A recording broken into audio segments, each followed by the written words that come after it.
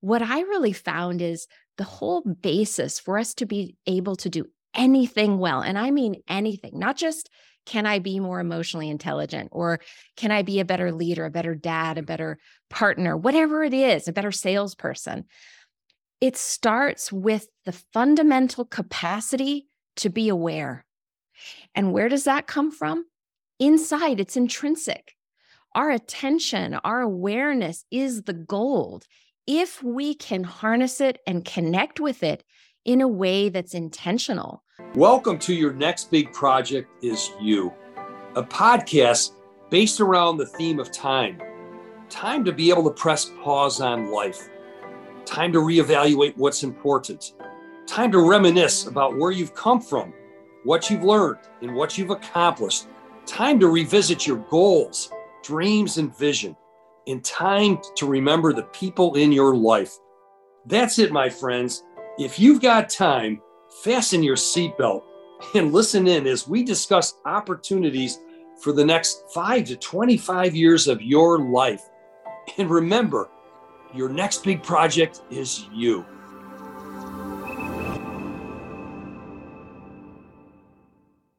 Welcome to our podcast. Your next big project is you.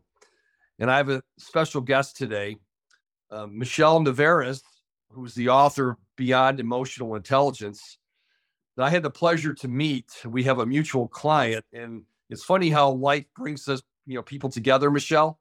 Yeah. It was like a gift, because as I'm meeting you and listening to our client and watching you present on stage, I didn't want it to stop, because you're emotionally connecting to me through your words. It's the expert that you are, as a renowned educator and an expert in leadership concepts, and now around the whole concept of emotional intelligence. So thank you for joining us today. It's a real pleasure and privilege to getting to know you, start reading your book to understand more of the key principles in it. I'm learning a lot, and I thank you for joining us.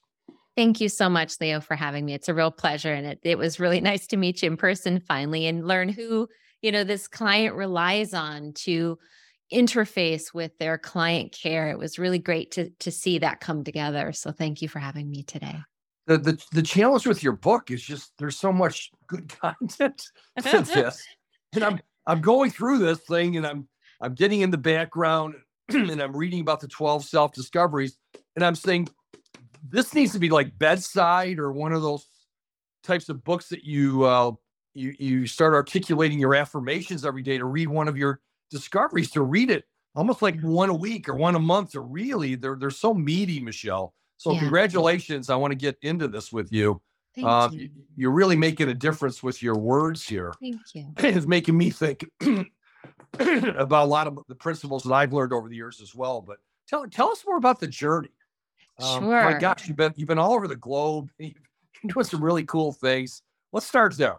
Okay. Thank you, Leo. So, wow. So I turned 50 in December, this December on the 10th. And so, it's not so much about, for me, the number. It was just sort of this idea that I've been here a meaningful period of time on the planet. And I've experienced such a very rich, full, blessed life. And I think for me, that's the essence of what drives me. I feel I've been given so many gifts, and positive conditions have come together for me. And I feel for that reason that I can only play big. I have to show up to my own life in a way I'm contributing to the community to benefit people at scale, at a really big capacity, because I feel I have that capacity. Yeah. So, for me, I would say one of the biggest pieces of my journey has been, where I grew up in Wyoming, in the middle of nowhere, right? There in Montana and Colorado, and, being of, kind of a mixed family. I'm Mexican and Danish and Dutch. And back in the 70s, that was kind of taboo, for my mom and my dad to be together. And then my dad died really early when I was a baby. So I was very close to his family, and that Mexican culture and that identity really shaped who I've become in a very positive way. I take a lot of inspiration from my family, from my grandparents on both sides, right? So that's one thing. But then we sort of think, okay, where does this Wyoming girl go in the world? And when I was 20, I studied in India. I ironically just took my daughter, who's 21, to the airport yesterday to go to India for the first time. And it changed my life to go on this Buddhist studies program and learn how powerful the mind is for good or for worse. And so that's really shaped my entire life journey from there, and even through the 25 years of corporate and executive roles, et cetera, that came before what I'm doing now. So those are the key pieces, Leo. I got colder just listening to where you grew up. Yeah. Because I'm sitting here in beautiful Buffalo, growing up in Western New York. I think we have some commonality in our background right there, okay, in our blood, right? Because we do that. You from Mexican descent, me from Sicilian, and in different ways. But you got me hit a low when I opened your book up because, telling the story of Harriet, your grandmother, and what she went through, and you really made me rewind my own history with my family because I knew my grandmothers. I was young, but I still remember Sunday Christmas, Sunday meals at grandparents and how we celebrate our holidays and things. And it was really a poignant story of how you told about your grandmother, the influence to your mom, how your mom grew up. And obviously this permeates, I believe, through your thinking, and it is the baseline foundation of who you are. To do this. So is there anything you want to build on that in terms of how that shaped your life and your thinking that flows through this book right now? Yeah, I think so. I mean, it's interesting, isn't it? We have such rich lives, each of us, and different pieces and contexts in which we are shaped and formed over a lifetime. And so, having a grandmother on one side, on my mom's side of the family, who suffered from mental illness and that was, that it was exacerbated by the Depression era and having 5 kids and no money. As she used to, I have 5 kids and no money. How would you feel? She used to have these Harrietisms that she'd say, like, you don't have the sense God gave a soda cracker. I mean, all these kind of like funny things she'd whip out. And I'd be like, what? What does that mean? But just witnessing her struggle and her plight and how she managed really with next to nothing and very little sort of means from a mental strength standpoint. And yet she persevered. She lived to 84.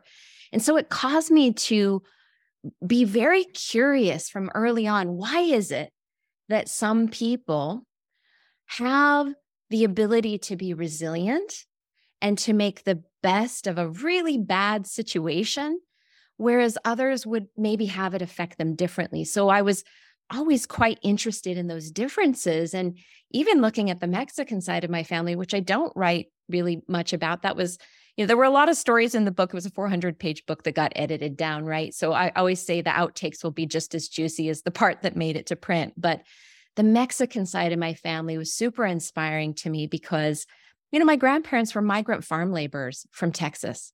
My grandmother only went to school through the 3rd grade, and my grandfather only went to school through the 8th grade.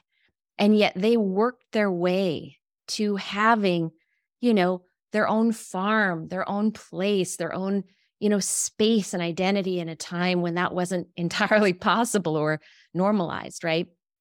So I take a lot of inspiration from both sides. And that central question of what do we have agency over?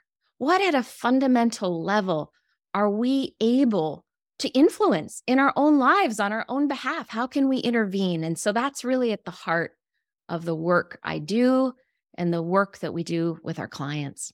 Yeah. Your passion for this subject matter is palpable. Yeah. It's intoxicating. It's the more you read your work and you really realize just how fundamentally simple and sound it is. Yeah. I mean, some of the quotes that you use from Churchill to whoever else is in the book, it's so much right on. Let me ask you this question to start as we get into these, Sure. your 12 self-discoveries. I grew up, I've been in the sales profession for the last 45 years of my life, and Yeah. in the broad Fortune 500 industry in the United States, and then the global wealth management arena. And I Mhm. was always taught, and it's part of my core work of how emotions precede logic, or business is Yes. first a meeting of the hearts and then becomes a meeting of the minds. Then what I saw, Michele, is the introduction of mindfulness a few years ago, in terms of being more present and more curious, and in understanding, what other people might be thinking about, and just being more open-minded. How how do you see the difference of mindfulness versus emotional intelligence? Are they one and the same, or is one a subset of the other? How do you teach it? That's a great question. I love the question, Leo. So, it's interesting because emotional intelligence has had a definition that's been sort of attached to it over the last 25 years, that it's been in the stratosphere, so to say. Daniel Goleman popularized emotional intelligence. He wrote about it. He presented it. He presented an excellent business case for it, right? Such that now we don't even question, yes, of course we need emotional intelligence. But what was interesting is when we started our work together, this is about 6 years ago, to democratize and bring this work in real terms to people, not just intellectually, right? Because we can all read a book, right? It's so much harder to then embody those things. So as I was really digging into his model in particular, because that was the operative model, what I realized is it's such a deep topic. Emotional intelligence is not just one kind of intelligence. And so as I looked at the neuroscience, the research, the practical, how do you do it? What I really found is the whole basis for us to be able to do anything well, and I mean anything, not just can I be more emotionally intelligent, or can I be a better leader, a better dad, a better partner, whatever it is, a better salesperson. It starts with the fundamental capacity to be aware. And where does that come from? Inside, it's intrinsic. Our attention, our awareness is the gold. If we can harness it and connect with it in a way that's intentional, so that we can direct our outcomes, including how we make sense of our emotions and our perceptions, right? So it's not just about, can I be skillful with my emotions and skillful with other people's emotions, which is the traditional definition. It's, can I be skillful with all of my perceptions, of which emotions are sensory based, if that makes sense. So Yeah. it's a very big question. And this mindfulness movement, it's interesting because in many ways, Daniel Goleman was also part of the first wave of that, coming into the States, along with Jack Kornfield, Joseph Goldstein, Sharon Salzberg, just to name a few. Okay. And funny enough, they all studied in the 60s and 70s at the same place I went when I was 20. I went in the 90s. So what they brought was what I think we were capable of connecting with at the time. And now it's more mainstream. But here's the thing, Leo. The work I'm trying to do is to bring greater richness and depth to even that. So in other words, it's not just about self-awareness. Self-awareness is one way of being aware. There are so many other ways of being aware that we can tap into with certain practices that end up being able to serve us well. So Wow. yes, and there's so much more to the story. Well, I really appreciate and value the respect and recognition you give to people who preceded you in the field. Same things happened in my field. And it's folks like you and myself that have been able to learn through the efforts of others. And then as we are evolving and growing and adapting and innovating and dealing with disruptions and things like this, that we've been able to put our own spin on things. And that's what I believe you've done, in a remarkable way here with your own book. So congratulations on that. Thank you. Someone told me on my faculty, and she said, Leo, the greatest gift I can give you is my attention. Yes. Isn't that another form of what you're talking about in terms of awareness? Totally. Absolutely. The thing is that we can place and hold our attention in any number of stances or ways. And so, for example, when we're attending to or listening to, we know there are many layers of listening, right? We can listen for the words and their meaning. We can listen for the emotions behind the words or that the words are steeped in. We can listen to what's not being said. And we can listen with our hearts and our bodies and be attentive to what's happening with me as a listener and observing what's happening with the other person as well with their bodily signals and expressions. So that is just listening itself, right? But attention has also the capacity to expand and to be aware of what's going on. So, for example, like let's just take sports. All right. I grew up, I was a gymnast, I skied, I played tennis, I did all these things, right, that were really formative experiences for me in training the attention. And so there are many times as an athlete or as a person who's focusing on getting good at a sport where you need to be able to have open awareness. What's going on around me? And then there are times, for example, if you're on the balance beam, you need to know what's going on right in front of you and have that narrowed attention, right? So these are all different ways of paying attention and training this thing we call our attention or awareness. Yeah, cool. So how did you come about with the 12 self-discoveries? Yeah. When did that tipping point or that light bulb go off in your reading, your lecturing, your traveling, and all of a sudden these 12 points, very precise, came into being. Tell us about that. Sure. So I spent about 25 years working across industries, investment management, management consulting, healthcare. And in those roles, I coached hundreds of leaders, in various capacities, right? I was the head of HR, overseeing multiple, channels of work and functions for organizations. And so what I started to see were patterns of where people would get mentally stuck. Leaders at all levels of the organization, didn't matter what their title was. They had similar mental habits or patterns that I started discerning. And then I think for me, the clincher was when I myself got coached. Here I was coaching all these leaders and I had never been coached. What on earth? So silly, right? That's the cobbler's, children's story, right? So don't have shoes. But anyway, so when I got coached by my coach, Carla, who I write about in the book, and she actually gives an endorsement on the book, which I'm grateful for. But I realized that I saw these same patterns in myself. Like, where am I looping? Where are these feedback loops, these stories I'm telling myself, this way I have of making sense of my own reality not serving me? And how can I flip the script? How can I rewrite the story in the moment? What does that require of me? And so the deeper I dug there, it became very clear to me, and these 12 self-discoveries emerged. Now, they're by no means a comprehensive list. They're just the key 12 that I kept seeing again and again, right? And so then fast forward to when I started Beyond EI, we were called Goleman EI before. So originally, I worked with Daniel Goleman and his son, and we were translating his EI model at the time into a coaching program, which we're relaunching today, actually, after COVID. We've done 3 cohorts of 200 people. But I realized that at that time, people needed a way to put emotional intelligence into practice. So that's actually when I gave them titles. So I had noticed them, but then I gave them titles so that I could teach them to other people. Yeah.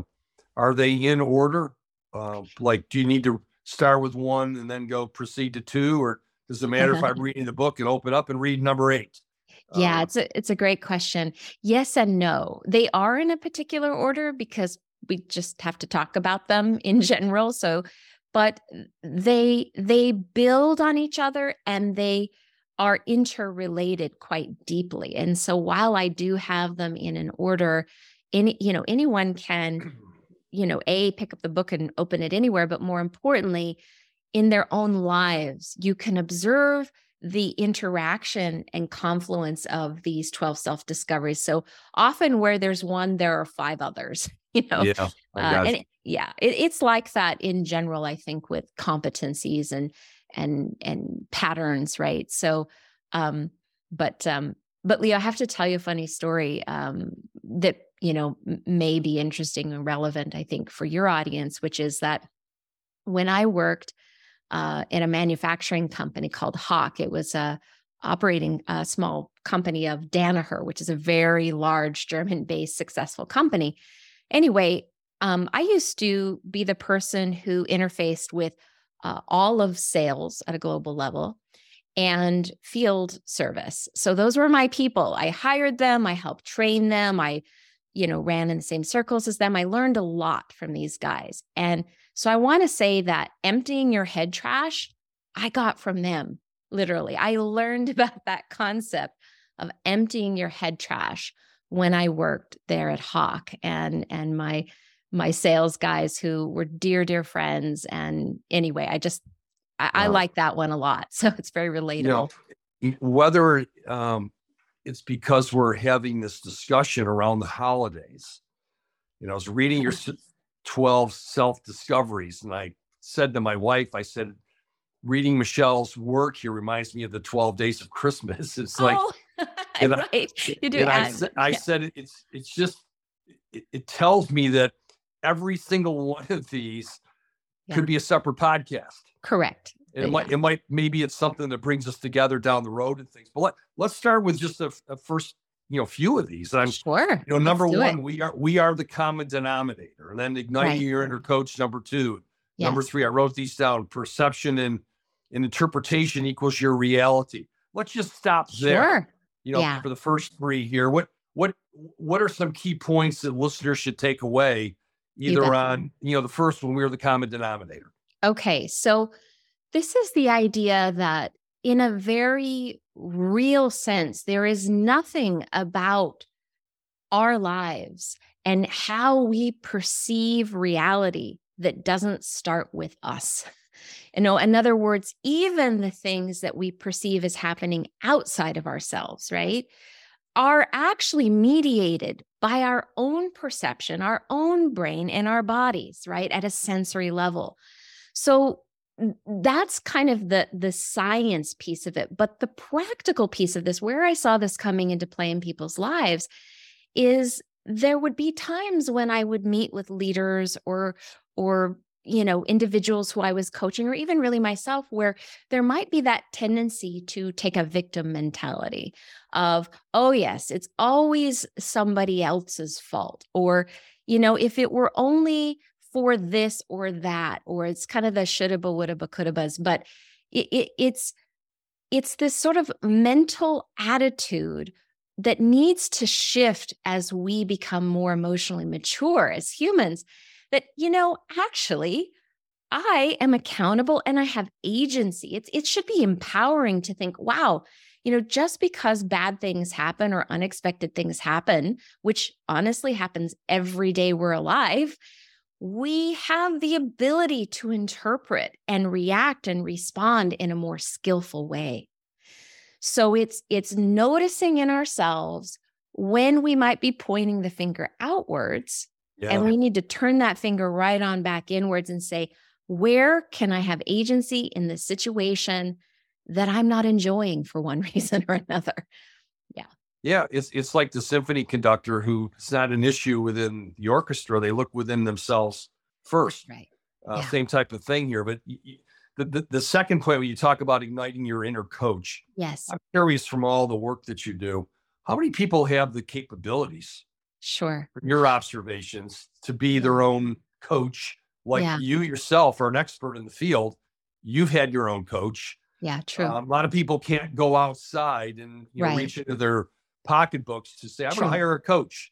Yeah. But you know what? You can look inward yourself. You can look and be, you can be your own inner coach first. That's Talk about that for a minute from your perspective. Sure. So it's a multi-layered question you ask. So I'm going to tackle it that way. First of all, it's true. We each do have natural proclivities that either incline us more towards this ability or less towards this ability. And it hinges on a few things. How aware am I to begin with between how big is the delta between how I perceive myself and how others experience me or my reputation? And the greater the delta between those two things, it means that person doesn't really have a grip entirely on their impact, or what George Kohlreiser at IMD talks about as the person effect. What is that person effect? And then in turn, what's your ripple effect, or the impact you're having, those behaviors and how you show up. So a person who is able to look inwards and understand that connection between their actions, thoughts, how they're showing up, and how they make other people feel, they're usually more inclined towards this ability. But working with the coach, while not everybody can afford that, it often is really important to be able to have people in your life who are your advocates, whether you call them a coach or not, to reflect back to you the things you are blind to, the things you don't see about yourself, so that you can bring those things into sync, right? That's one element of it, Leo. I'll pause in case you have questions. Yeah, There's no, another element, but I like the fact, because you deal with so many people, Michele, who have these blind spots. yeah, We all have. I've had my blind too. spots. Yep. I think the difference is we talk about feedback as a gift, right? You want to know. Yeah. And I think what you just described there visually with the gap of perception versus interpretation. Yeah. It sounds like the wider it is, that we better start reading your book, because we got to bring it into a little narrower focus here. Am I hearing that right? I mean, it's like the closer that perception and interpretation come into play, probably the more we are on top of our game, understand how we're being received by others, what our reputations are. That's right. And we got a better handle on who we really are and how people really maybe interpret our value. Exactly. To the marketplace and things like this. You're absolutely right, Leo. And I think, I know you do a lot of this work with, your clients as well in your own way. And it's critical. Yeah. I don't care what role you have or level you are in any company. These skills are critical.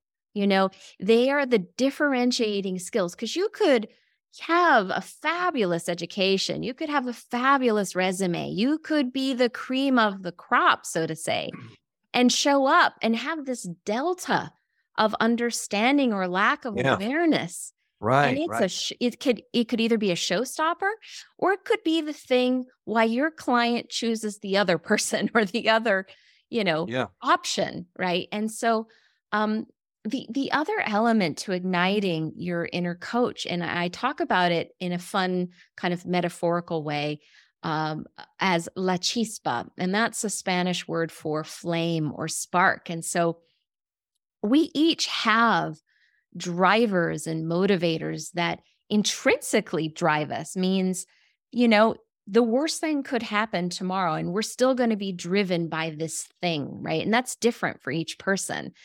There are similarities and commonalities, of course, but it's unique. And so knowing your chispa, where's your fire? What's that inner fire? And being able to connect again and again to that, because I can tell you, like, at one point in my life, and I think this is normal, actually, I had 4 kids and they were little at that point, and I had this big career, and I lost that from myself.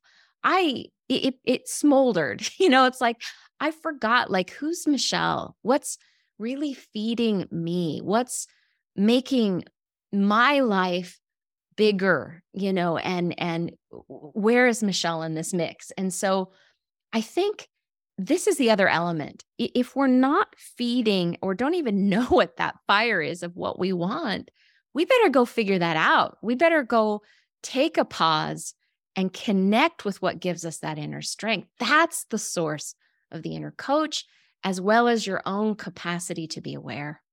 Give me that Spanish word again. I got to study that one. Yes, it's la chispa. La chisca?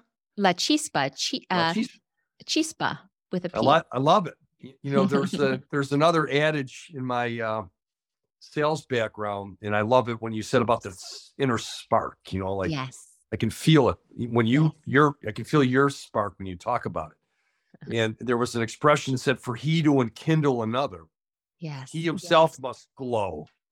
That's exactly and that's what I believe probably attracted me when I heard your messaging and heard you deliver. I said, man, there's just so much seamless integration of connectivity, trying to earn the right and enhance people's comfort level with you, your value. And if you don't even have your own comfort level, as you said, your own self-awareness starting with you, then it's never going to go to someone else. So that's right. Some of your other key is we go up to your 12 discoveries to your fourth one.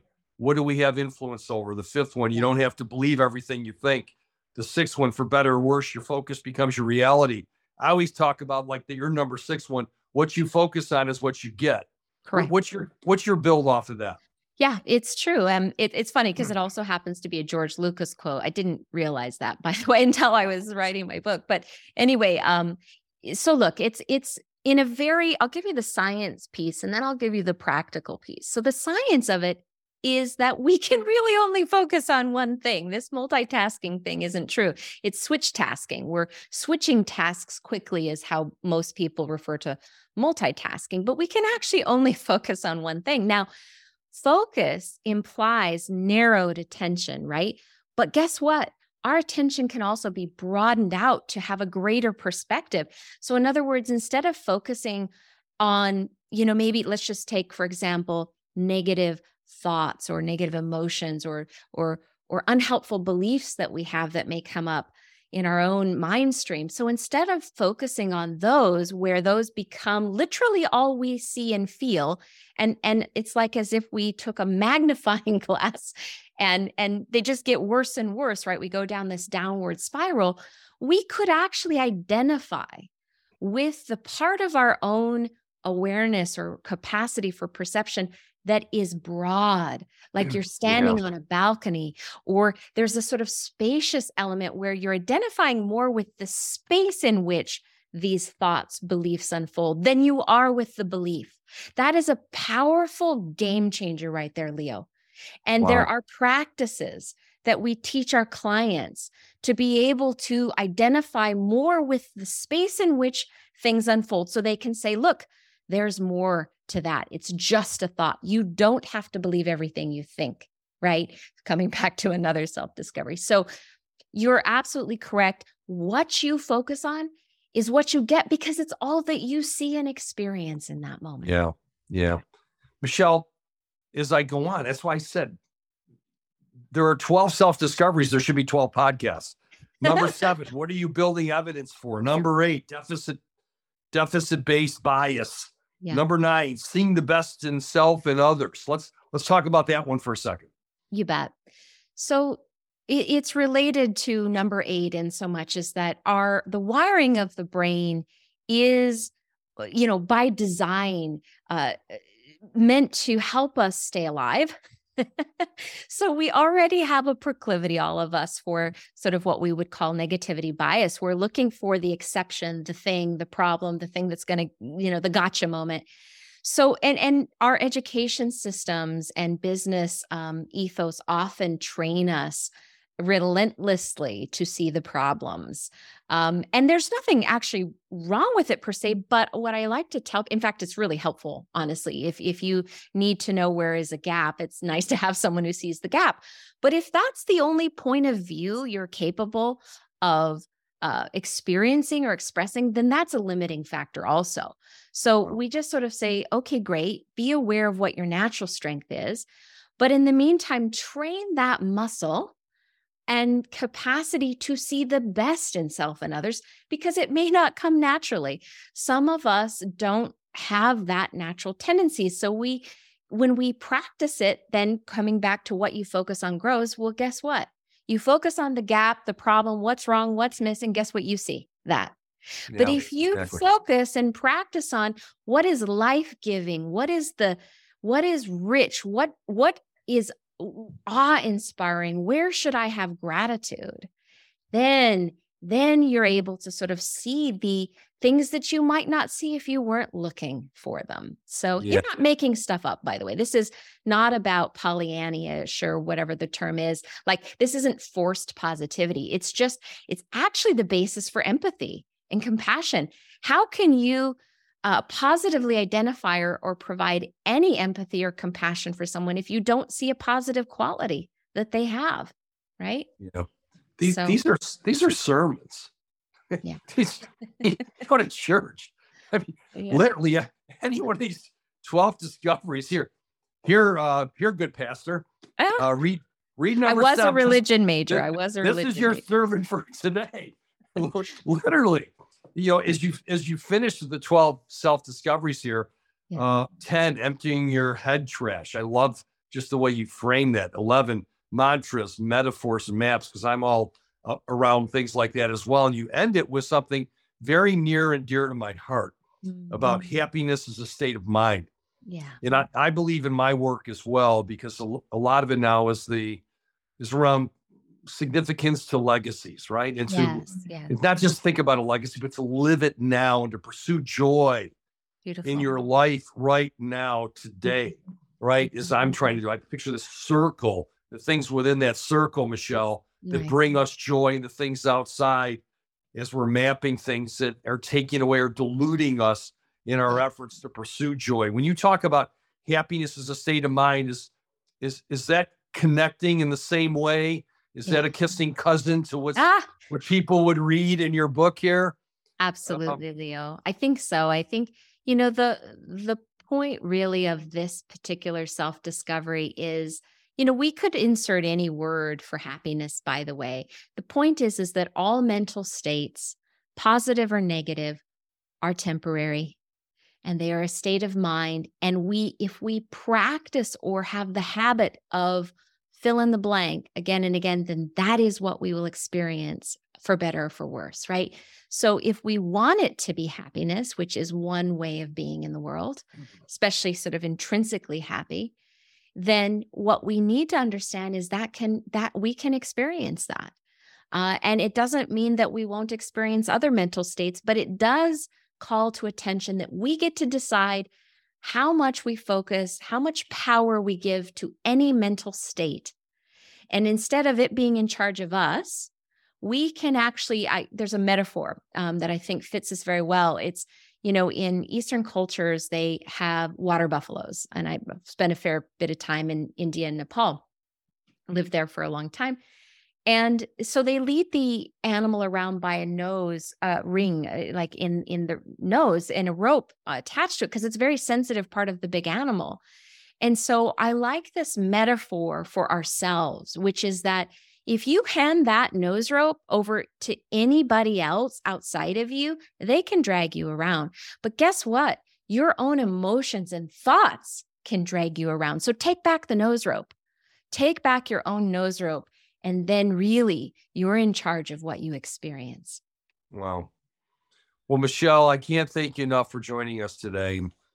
As I reference your book, this is not a book just for folks in business today. This is a book for anybody to improve their self-awareness, to pursue happiness, to look inward, to, as I would say, to unzip the zipper on your chest, to reach in, to feel what's in your heart, your soul, and to look inward.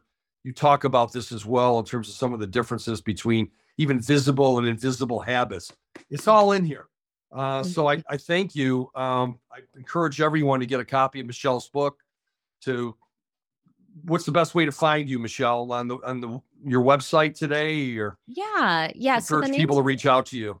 The name of the company is Beyond EI, and we're a .inc, INC. So beyondei.inc. And then the book is available really in all outlets, Amazon, et cetera. It's widely published, the book. So, well, I'm getting better every day reading your work, and I encourage everybody else to read the 12 self-discoveries. Plus, there's a lot of other richness in those pages. So, Michele, I'm so blessed that I've gotten to know you. Look forward to working with you down the road, and thank you for imparting your wisdom and your leadership expertise and your your background as a renowned educator to our audience. Much, much appreciated. Thank you so much. My pleasure, Leo. Thank you.